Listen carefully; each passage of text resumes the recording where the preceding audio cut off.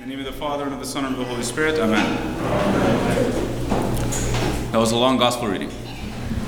I read the whole thing intentionally because St. John, this is from the Gospel of John, St. John spends an entire chapter on this one story. The whole of chapter 9 of the Gospel of John is on this one story about the man born blind, Jesus giving him his sight, and then this kind of conflict that happens between the man who is healed and the Pharisees. And I think John spends such a long time on this one story because he's putting a lot of things together. The whole story puts a lot of things together. The themes of blindness and sight, light and darkness, the world and the church. These are common themes in the Gospel of John. John does this thing where he contrasts opposites, light and darkness, sight and blindness, and so on.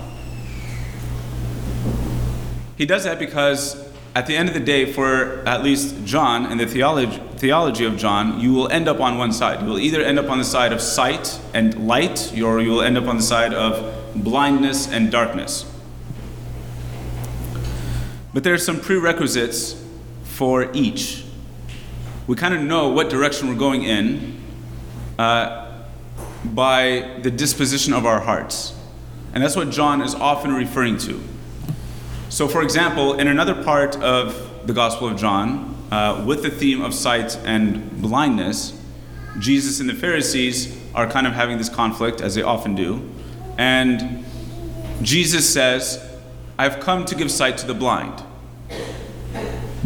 And the Pharisees say, "Oh, are we also blind? Are you saying that we're blind and that you have to give us sight, Jesus?" And Jesus says, "Because you say that we see, therefore you are blind." And the idea is that they're stuck in their sin because of the disposition of the heart. It all begins with the disposition of the heart. Where is our heart in interpreting reality, God, and ourselves? In the case of the Pharisees, they're these elitist group, religious leaders and teachers of the law that think they know it all. They're the experts. They're the elitists. They're the ones that everybody must turn to. They're the ones that know it all. Who's going to teach them? And even it's reflected again in this gospel reading where they say to the man born blind, "Oh, would you teach us? Who do you think you are?" The Pharisees are the elitists and the experts, and they think they know it all. Therefore, they cannot be taught.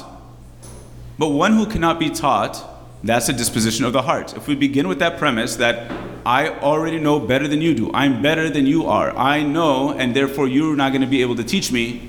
If we're like that, then we are blind from the get-go, and we know what direction we're walking in. We're walking in darkness. We can't accept the light of Christ because the light of Christ comes in and disturbs what's going on inside. And if we're not going to free ourselves to be allowed to be disturbed by God, then nothing is going to change. We're not going to be transformed, and we're going to be stuck where we're at for our entire lives, unable to grow in the life of God, and therefore cast aside at the end of it. Blindness begins with the disposition of the heart. We are blind because we choose to be blind, because we choose not to change, because we choose that our preferences are the best ones. We choose that our vision is the most correct one. We choose to be blind because our worldview is the most accurate worldview, and no one can change me from that. In the gospel reading today, we have a different kind of example. We have a man that's born blind. Now, the first thing I want to say about this is not, I'm going to give a spiritual reading of this text because I think John wants us to read it in a spiritual way, but it's obviously also a historical thing. There was actually Jesus who met a man born blind, Jesus actually spit on the ground, made clay of his spit and the dirt, made clay out of it, put it into the man's eye, performed the miracle, gave him his sight. All that happened historically 2,000 years ago. But John is always a really good theologian. John is a really good spiritual man, and we can learn from him. we should learn his method and apply it in our own lives, the way we interact with the world around us. I think this is the way God wants us to look at things. John sees this historical event, this real thing that happened on earth, and he sees in it a spiritual reality that it points to that is beyond it. First and foremost, it's baptism. This is a baptismal text. Because baptism, before we're baptized, we are blind. We are living the life of Adam in sin, in our original sins, and any personal sins are for adults. We are blind to sin. We are blind to the reality that we're living in. We are blind because of our fallen nature. And all that is lifted up from us when we are baptized. When the Holy Spirit comes into our souls, the Holy Spirit also opens our eyes. This is the reason why in the early church, baptism was also called the enlightenment. Our eyes are opened. We now can see clearly because the life of God has been given to our souls in baptism. That's what this text is referring to on one level. John is saying what Jesus did for this man born blind, Jesus does for all of us born in sin as well. But it goes beyond that as well. It goes a little bit further. Blindness begins with the disposition of the heart.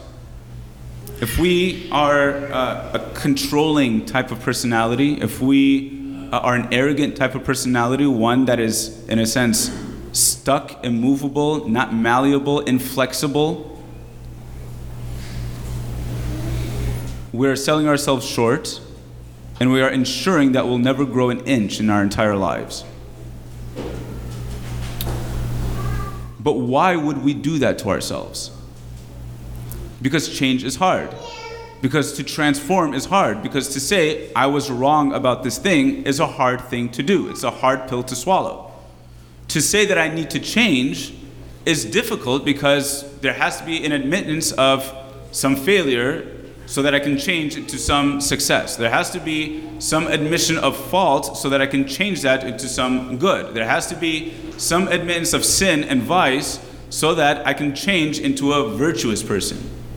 If there is a need for change, that means that there's a need for change from something bad, hopefully, to something good, hopefully.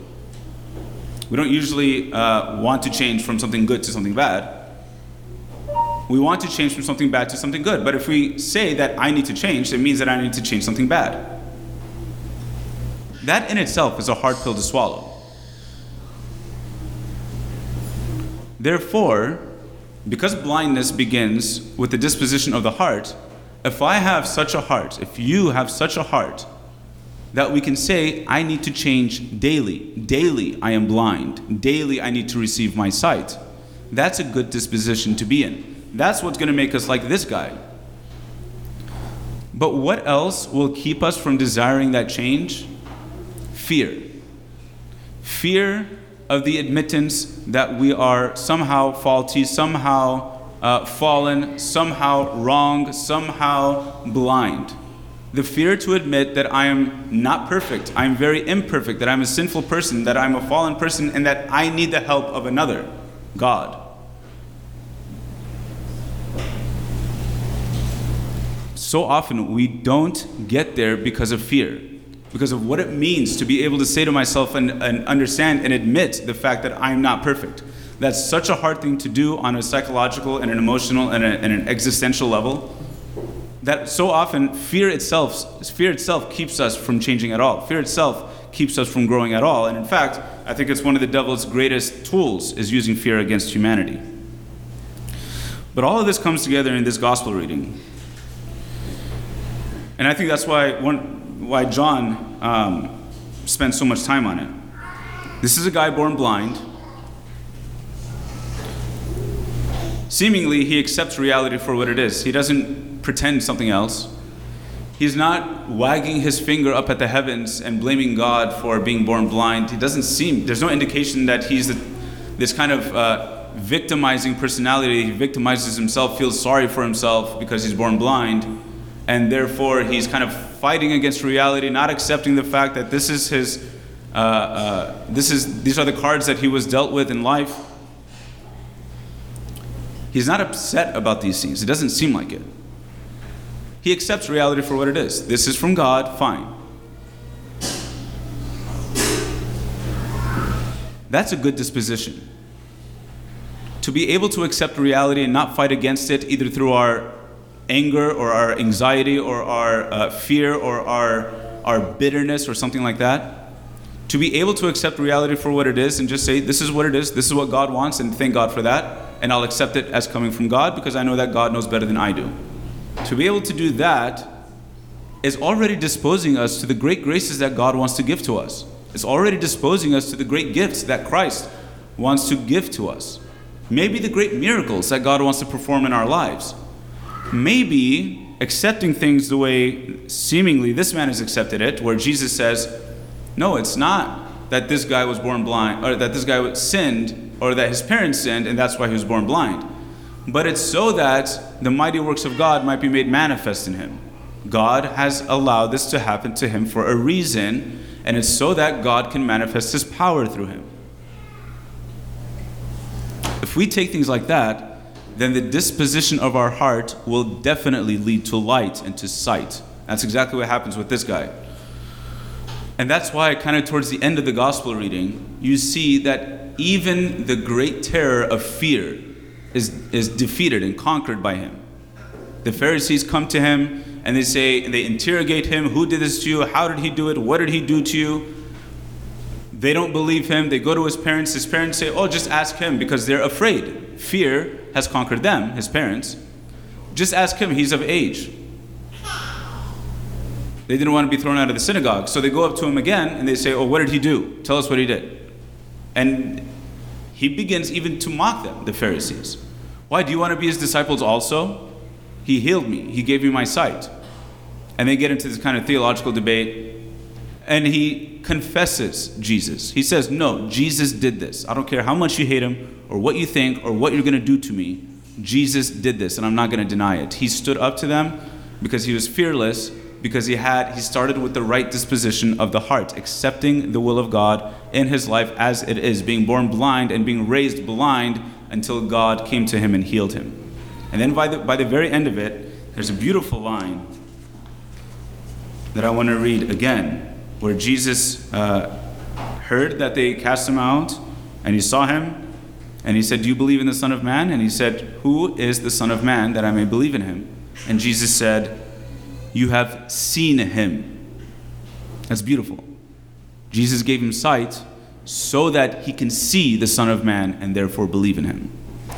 Brothers and sisters, with the right disposition of the heart, which is to accept reality and the will of God as it is given to us, not fighting against it, not growing bitter and angry against it, but to accept it joyfully and humbly, we free ourselves and we free God to allow him to work the many mighty works in our lives so that we can see him clearly and that we can truly believe in him then. Amen.